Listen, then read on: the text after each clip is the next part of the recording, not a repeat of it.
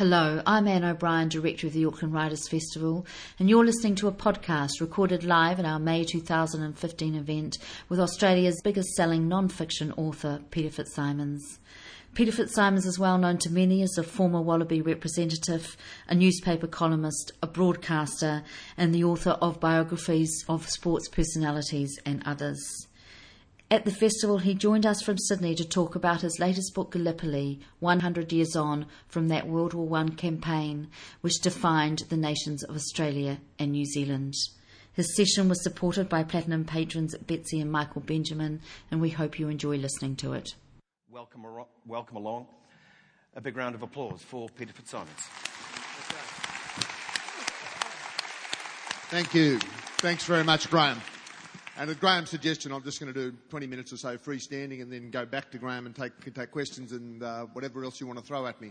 I do have one other claim to fame in Australia, I might say, and it's for that reason, that claim to fame in Australia, that I feel so comfortable among you Kiwis. Because in Australia, I am known, my wife is the anchor of the co-host of the television show Today Show, going out 17.5 hours every morning. And I'm told by my mates the fact that I'm married to Lisa makes me the president of the Australian men punching well above their weight club. And I'm looking around here and I'm thinking this could be the clubhouse of New Zealand men punching well above their weight. Everywhere I look, I see beautiful women and New Zealand men who fell out of the ugly tree and got hit by every branch on the way down. You are my kind of people. This is my kind of crowd. In terms of the welcome I've received, I was a bit stunned last night in this theatre, tier after tier, something like 2,000 people here for the Auckland Writers' Festival. So it's a big deal, and I was very impressed, and I'm amazed, frankly, at how many people have turned up today. I can't help but compare the welcome I have received here with the lack of welcome I received in 1990 when the Wallabies were touring. My sister-in-law, I'll tell you this, it's funny that I should be here 25 years later talking about my 26 books, because at that point my sister-in-law was touring with the touring Rembrandt exhibition, and she was a curator. She's now the curator at New South Wales Art Gallery, but at the time that I came through with the Wallabies, she was touring with the Rembrandt exhibition, invited me to the opening night soiree, which was on the Friday night before the second test. And so there I got on my glad rag. She gave me strict instruction how to wear the black tie properly, how to hold the champagne glass by the stem, and we don't guzzle and throw it down our throat. We sip and we converse and we move on. And I was desperately trying to fit in with the glitterati of the New Zealand arts world there at the opening of the Rembrandt exhibition, Auckland City Art Gallery. Couldn't help but notice the Executive Director General of the Auckland City Art Gallery kept sneaking glances at me. What kind of a Neanderthal is this who has wandered into this art gallery by mistake? I managed to work into the conversation. Actually, I have just finished my first book. And he immediately brightened up, congratulated me, and encouraged me to read another one. And 25 years later, here I am. So I will take a Dennis Lilly-like run-up to the writing of Gallipoli, if I may. And I've got to be careful on this because I have very strong views on it, and I've written it, mostly for an Australian audience, to be fair. And it's a sort of a thing like, at one point, one of your All Black captains came to Australia and started bagging one of our coaches in the public domain, and it didn't go down very well because we bagged that coach. We don't want him to bag, and so it's like I'm on the board, for example, I'm on the board of Ozflag, so I am very passionate that Australia should have a flag of our own. I love the line from Jerry Seinfeld when he came out to Australia in the year 2000. He said, "I love your flag, Great Britain at night." And so while I can say all kinds of things to get up the noses of my fellow Australians, it would be like my damn high to say the same to you Kiwis, because I'm a guest in your fine country.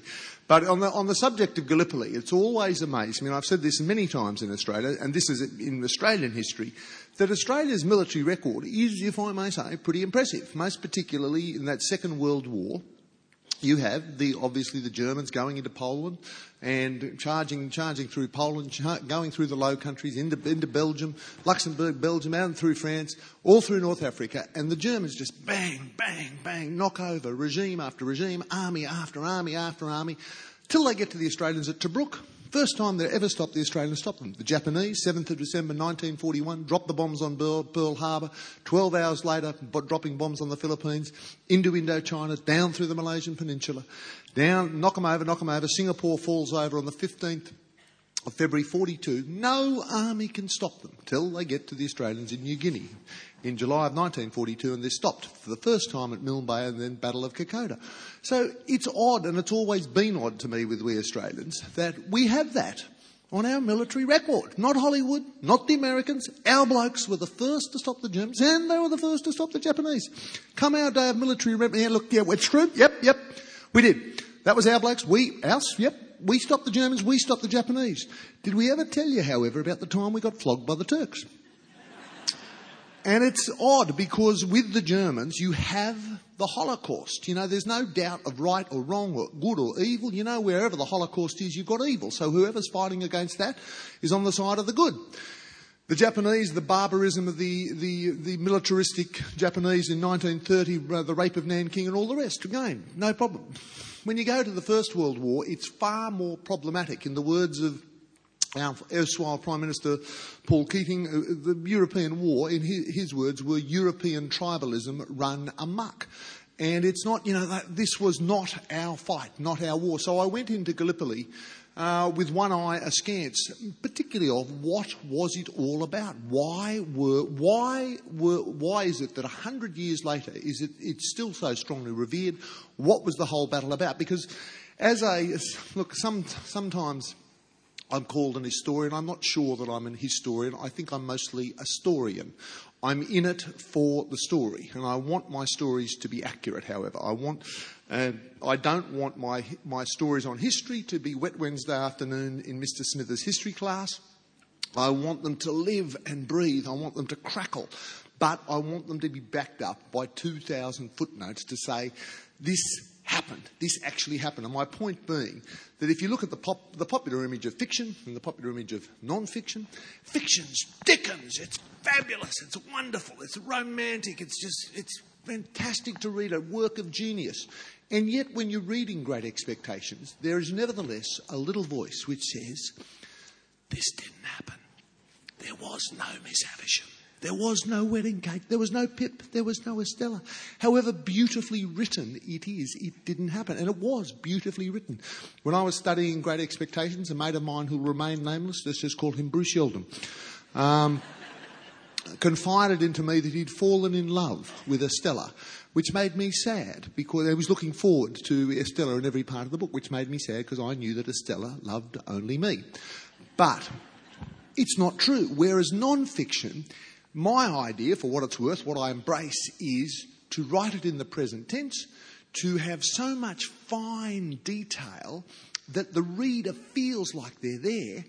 And instead of this little voice which says, this didn't happen, you get a bigger voice which said, this happened. And you link it all together. There's a biographer from Boston whose name escapes me, but there's a wonderful quote. He talks about his style of writing, which is my style of writing. He says, the king dies and the queen dies is not a story.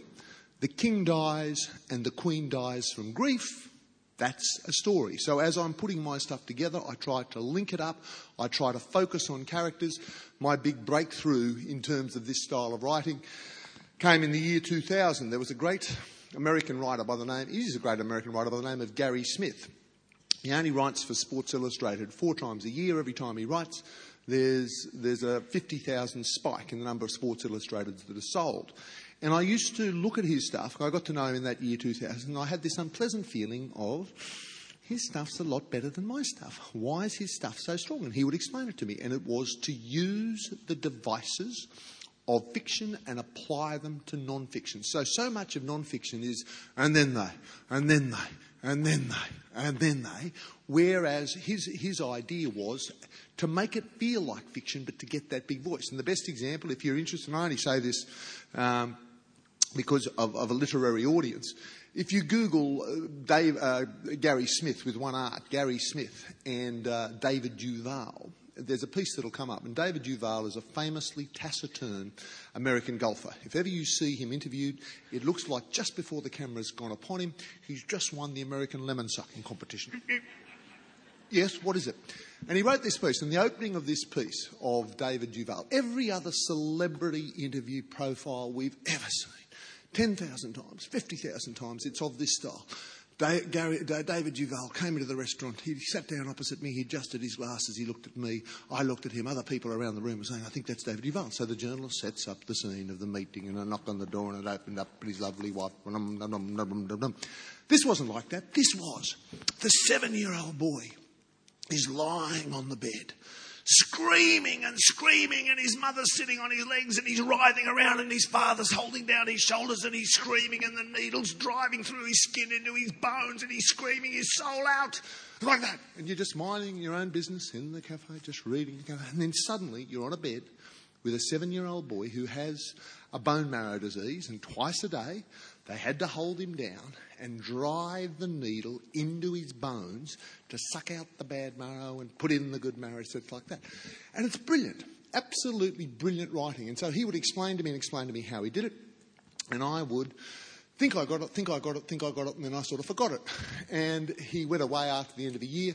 He came back in 2001. I just finished my biography of the Wallaby captain John Eales.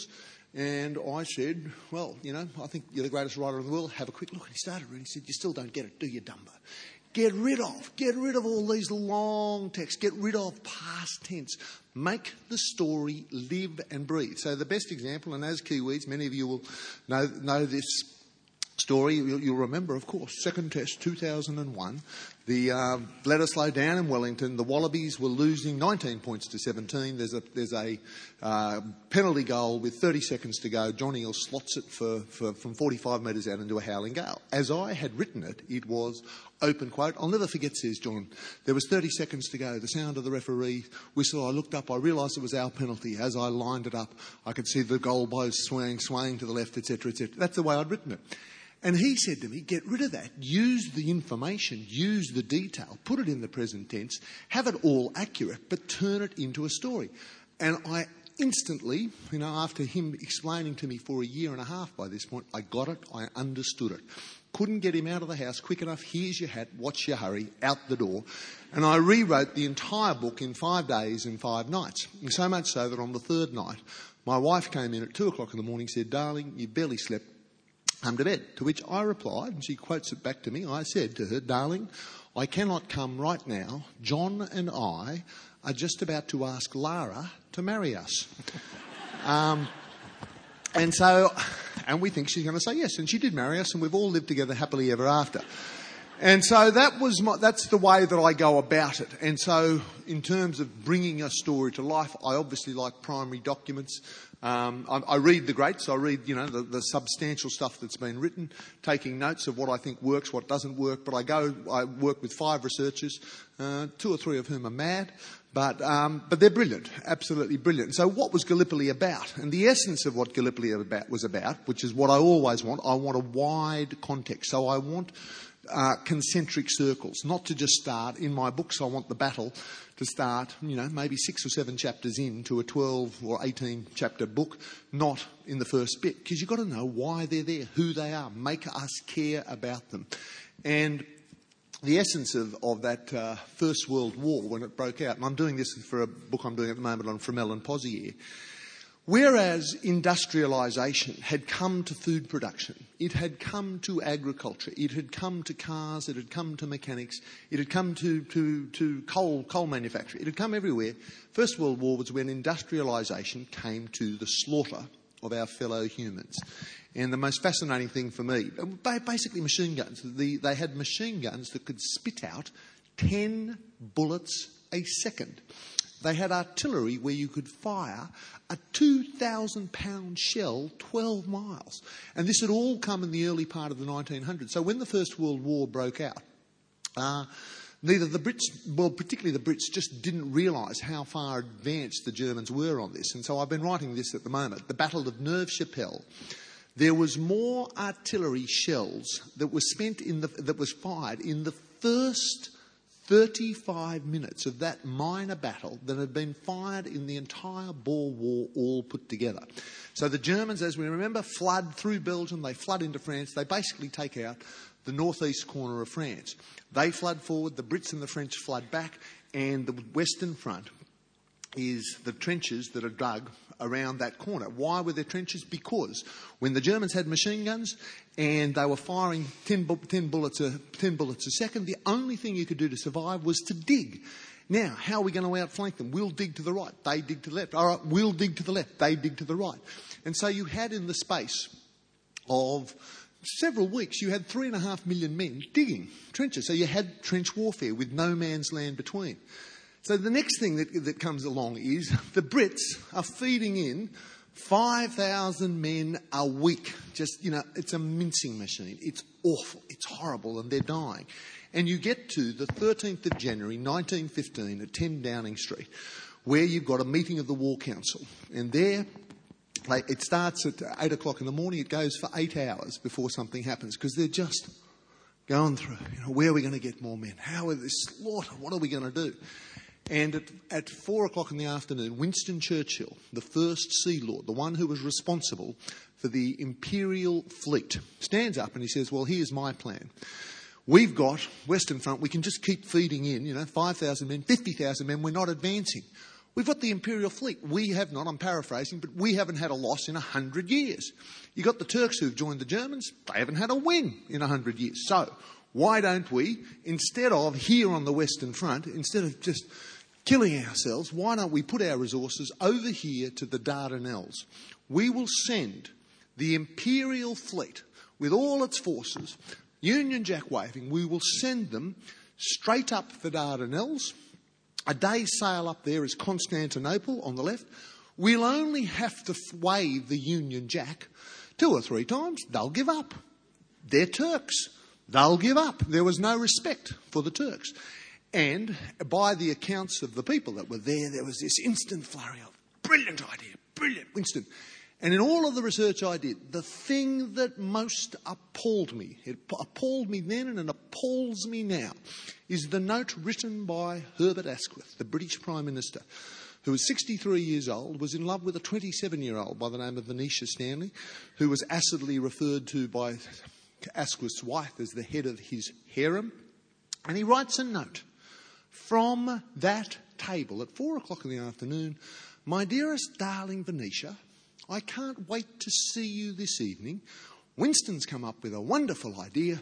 I can't wait to tell you all about it, to see if it meets with your approval. You're damn right. To see if it meets with her approval, mate. 35,000 British soldiers, brave British soldiers, died in that exercise. 3,000 Kiwis died. 9,000 Australians died. 90,000 Turks died in that exercise. Who gets to look at it first? Venetia Stanley. Nothing to do with her. But this was the boneheadedness. This was the system. This was the imperialism. This was colonialism. This was everything in that decision that wasn't consultative. Why weren't, before your Kiwis were sent in, your brave Kiwi soldiers, why wasn't the why wasn't the New Zealand cabinet? Why wasn't the New Zealand Prime Minister consulted? Why wasn't the Australian Prime Minister, Australian cabinet? Our people didn't find out about it till the 8th of May. Okay, so they land on the 25th. Nothing, can we send your troops in? This was what was done. And in the battle, if I'm getting a bit passionate about it, I do get passionate about it because you'd see the diary entries of the mothers and the fathers and the brothers and the sisters to see what happened and the way that they were wantonly slaughtered for no gain. And I do get angry about it, and I think that in too many ways is what's been lacking in some of the accounts thereof. It was outrageous, absolutely outrageous, the slaughter done on both sides by people in positions of power who were not sufficiently caring of the humanity that they were dealing with. So we get to the 18th, the 19th of March. Here is the Imperial Fleet. It goes up. The Turks, for all their sins, for all the fact that the Ottoman Empire was on its knees, they were still a people of 400 years of martial tradition. They knew what they were doing. They had brave men who were prepared to sacrifice their lives. So as the Imperial Fleet goes up, they have forts on both sides. They have mines, and they hit the mines. The forts fire upon them. They lose 4 ships, including 1 French ship. So the Imperial Fleet, for the first time in 100 years, turns tail. We commemorate Anzac Day. The Turks celebrate the Battle of Conakry. They brought the British Empire to its knees on that battle. Suddenly we're back at 10 Downing Street. What are we going to do? The problem is we've got forts either side of the Dardanelles. The only thing we can do is land 150,000 men on this Dardanelles Peninsula. We'll have the French land over here in a small feint, an FEINT, but the real guts of it will be the Brits will land here, the Australians and the Kiwis will land up there at Anzac Cove, the Brits will push up here, the Australians and the Kiwis will push across. We will isolate the Turks. We should be in Constantinople in 3 days. So the Australian troops and the Kiwi troops were given Turkish money and instructions how to deal with Turkish villages. I mean, amazing, amazing. And so on the morning, we all know the story very well, on the 25th of April, our blokes land at dawn, your blokes land, I think, at about 10 o'clock, and I love, of all of your people, the one I love most is Colonel William Malone. I don't know if he's iconic in New Zealand, but he should be. And of the Wellington Battalion, a magnificent man. And anyway, they land, and the tragedy is that after that first day's battle, there are 700 casualties among the Kiwis. There are 2,000 casualties among the Australians. So nudging up towards 3,000 casualties at the end of that first day. How much land had we taken? 400 acres between our two. 400 acres. And we'd lost 3,000 men casualties. So probably about 1,500 men killed, maybe 1,000 killed at the end of that first day for 400 acres. 8 months later, 9,000 dead Australians, 3,000 dead Kiwis. How much land did we have then? 400 acres. Hadn't moved a bit. So this goes on, this battle goes on. And the irony, the tragic irony of what occurred was that the whole point of coming over here was to get away from trench warfare. What happened? The trench warfare on the Western Front. What happened? Trench warfare. After a month, everybody had dug around that fort. Well, after a day, the contours are there. They were digging. Some spots are only 15 yards apart. And the problem is, here in no man's land, you had 2,000 dead soldiers. So after a month, nobody, neither side, could bear it. The stench. So a truce was arranged on the morning of the 24th of May. And you've got to imagine the scene. You know, the shots fired, and slowly the whistle's blown, and up they come. The Australians and the Kiwis, sort of barely daring to believe they're not about to be riddled with bullets.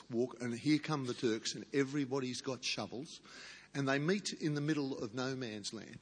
And the Turks have one question for the Anzacs. It is, who are you? What are you doing here? And they explain, well, Australia, New Zealand, try to explain. And they look at and the Turks couldn't quite get their head around it. Australians and New Zealanders, mostly volunteers, well, all volunteers, which was rare in that First World War. And the Turks were compelled to be there. They couldn't understand why are you in this hell on earth when you don't have to be there. And the Australians and the Kiwis, for their part, look at the Turks and go, funny thing is, you blokes look a lot like us. You know, we're sort of raised in a way to think of you as inhuman and evil and stunted and the rest of it, but Jesus, you bastards fight too. You know, I mean, we've thrown everything we can at you. You've thrown everything. There was a nascent respect between the two, so much so that 3 days later, so they bury their dead. 3 days later, the Anzacs are back in their trenches, and this lands just in front of the Anzac trenches. And for the first time, it doesn't explode. Throw out grappling hooks, pull it in, and they open it up. And there, in very bad French, is a note from the Turks, and it says, "Pour notre héros ennemi," for our heroic enemy. And Qatar, they open it up, and what is it? Turkish cigarettes. They hand them around, they smoke them. Not bad, much better than those camel dung cigarettes. From Cairo, what have we got to give them? So they wrap up the only thing they have to give, which is cans of bully beef. All of which are marked with the use-by date, used by end of Boer War, 15 years ago. That's what they have. They have it, they've been breakfast, lunch and dinner. They wrap up the bully beef. They hoik it over to the Turks, and 3 minutes later, boom, the same package comes back with a note in perfect English, and it says, "No more bully beef." So you get to that, they then face off for the summer, and by the time of the summer, again, the Turks have their supplies of wells, they have their creeks, they have a plentiful supply of water. Every ounce of water that the Australians and the Kiwis have has to come via ship. And they're isolated, and it's hell on earth, and there is dysentery, the Gallipoli Gallop, the most appalling detail. I'm saying this to you before you have lunch. At one point, there's a scene where they've dug the latrines, and a man fell into the latrines, and they just didn't have the strength to pull him out. I mean, they were emaciated, they were dying there. And so the next idea is, what's the next brilliant idea? All right, we've got the Brits here at Cape Helles who haven't moved. We've got the Anzacs there at Anzac Cove. Just up the way, about 4 miles, is Suvla Bay. So we'll land 50,000 Brits there. And same thing, okay? We'll get the Brits down here at Cape Helles will push up a bit. The Anzacs at Lone Pine. And the Battle of the Neck and Chunuk Bair, we'll do a lot of activity there to bring all the Turkish attention while we land 50,000. And so that is why I admire your man, Colonel William Malone, because the whole plan of Chunuk Bair was for them to break out of Anzac Cove, to go round, to come up to the highest point, which is the highest point on the Dardanelles, Chunuk Bair, where you can actually see the Dardanelles. And William Malone, at one point with the Wellington Battalion, I think it was about 4 o'clock in the afternoon of the 7th of August, is told by the British general to send your men over the top into that withering fire. And Colonel William Malone said, no, we will fight this. I'm paraphrasing again. We will fight, and we will fight hard, but I'm not sending them into that. There's no chance that they can survive that. No. And he says, men, stand down. The men stood down because it was crazy. And then he only did attack after the artillery had quelled some of the defence. And William Malone, with the Wellington, they took Chunuk Bair, they got into the trenches, they held it throughout the day. And for the first time, the only time, they could actually see the promised land, which is the Dardanelles. And tragically, William Malone was killed, I think it was about 5 o'clock on the afternoon of the 8th. And is he well known in New Zealand? Is he? Yeah. Is he sort of like a legend, an icon? Because I'd never heard of him from Australia, but everything I read about him and the letters he wrote to his wife, such a tragedy that he died. Meantime, the Australians are that morning on the 7th in the Battle of the Neck. And it is about the distance across this stage, about the distance of a tennis court. We had one trench along here, and as described by Charles Bean, the great Australian historian, the attack of the Neck, the Battle of the Neck, was like men charging across the handle of an upturned frying pan. So here's the frying pan, and the Turks are tiered in the hill before them. And the plan is we're going to have 4 waves of Australians, 150 in each wave, and 2 minutes apart. And they'll have no bullets. It'll be bayonet job, and they'll just charge across and they'll stick the Turks. How are we going to make sure the Turks don't kill us? We'll put artillery on them for half an hour, from 4 o'clock in the morning till 4:30. So that's what happens. Morning of the 7th. Our blokes are down there, and the artillery starts. The bombardment starts at 4 a.m. Furious barrage. Bang, bang, bang, bang. And it's just horrible. And our blokes are putting on their bayonets and making sure, shaking hands with each other. And then suddenly at 4:23, silence. Absolute silence. Colonel Alexander White, who was the head of the 10th Light Horse, had been shaking the hands of his men and said, men, you have 10 minutes to live, and I am going over with you. And at 4:23 it stops. And now why was there 7 minutes of silence? Nobody knows. But what it means is the Turks come up out of their trenches, go, well, we've just had a barrage, obviously they're coming for us, fire off a few practice rounds. So there are our blokes with their heads below the level of the sandbags in the trenches. And the Turkish gunners are playing the piano effectively over the top of it. Can you imagine being down there with it? The idea was, the quote was, that if you'd thrown a hat up into it, it would have been blown apart. And there they are at 4:30. What are we going to do? We're going to follow orders. At 4:30, and over they go. And the witnesses said it was like their legs were made of spaghetti, as they were blown back into the trench, onto the second wave. Over they go, blown apart. Before the third wave went over, the Turkish gunners shouted out in the sepulchral silence of dawn, "Da! Da! Da! Don't, for God's sake, do not keep coming onto our guns."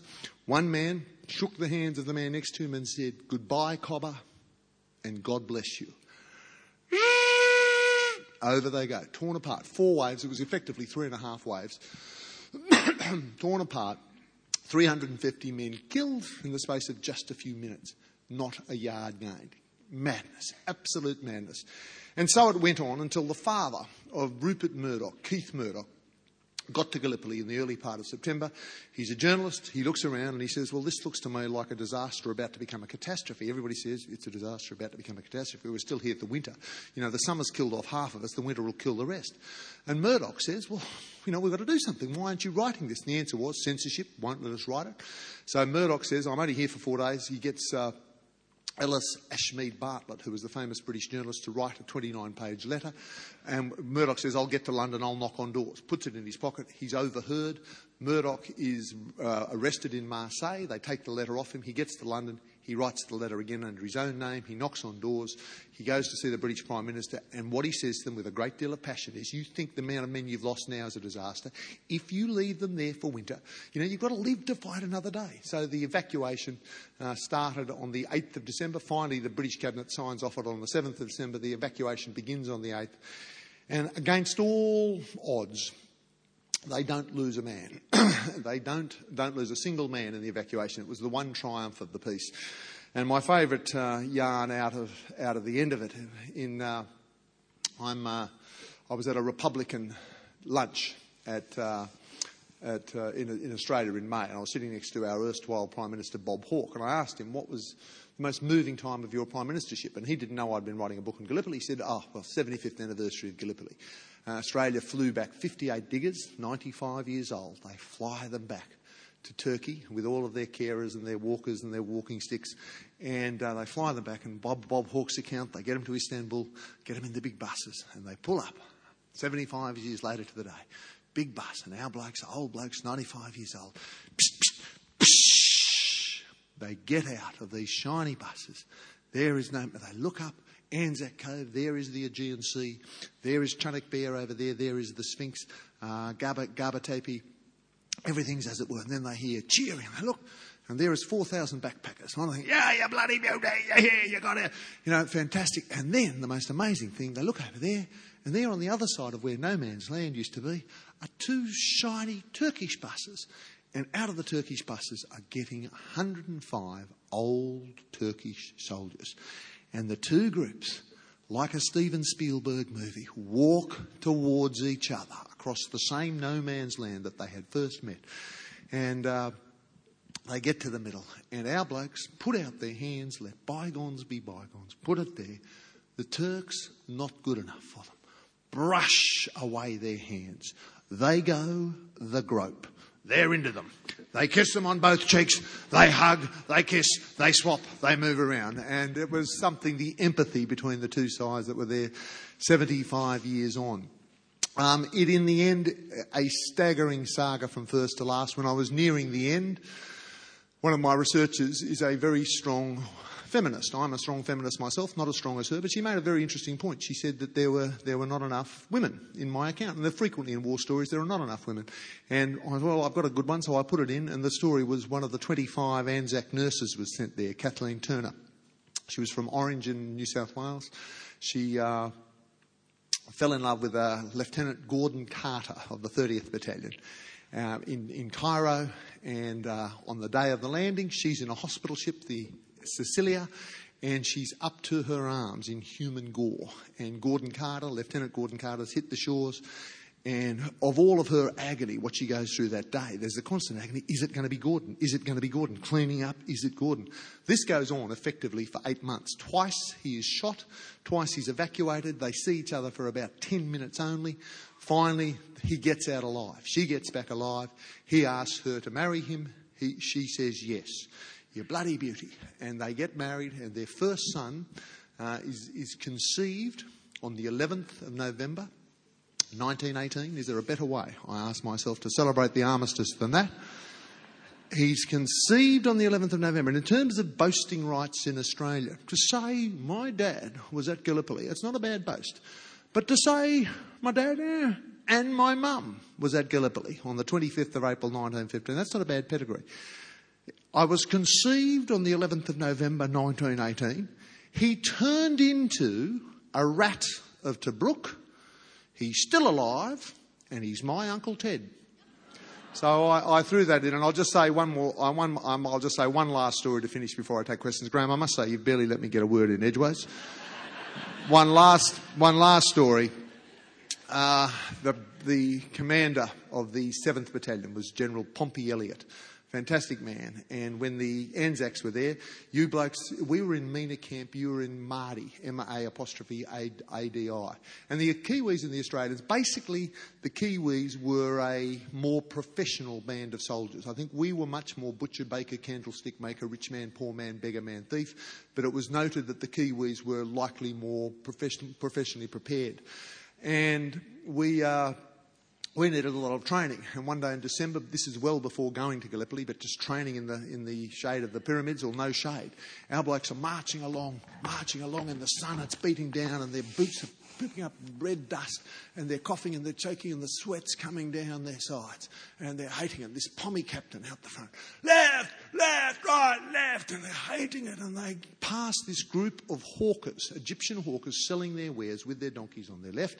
And at the moment that the Australians pass, one of the male donkeys gets into too close proximity to one of the female donkeys, and the male donkey gets very excited, and the measure of the excitement was said to be 2 feet long.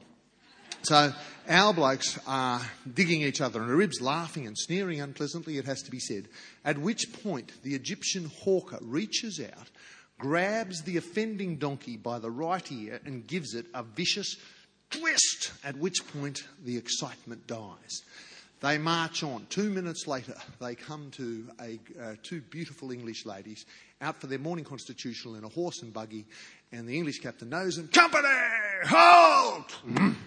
And he starts talking to them, and they've got their fans, and they're smiling coquettishly, and everything's going brilliantly for the pommy captain until one of the Australians calls out, in an accent well west of Glargambone, calls out, "Sergeant, twist his right ear."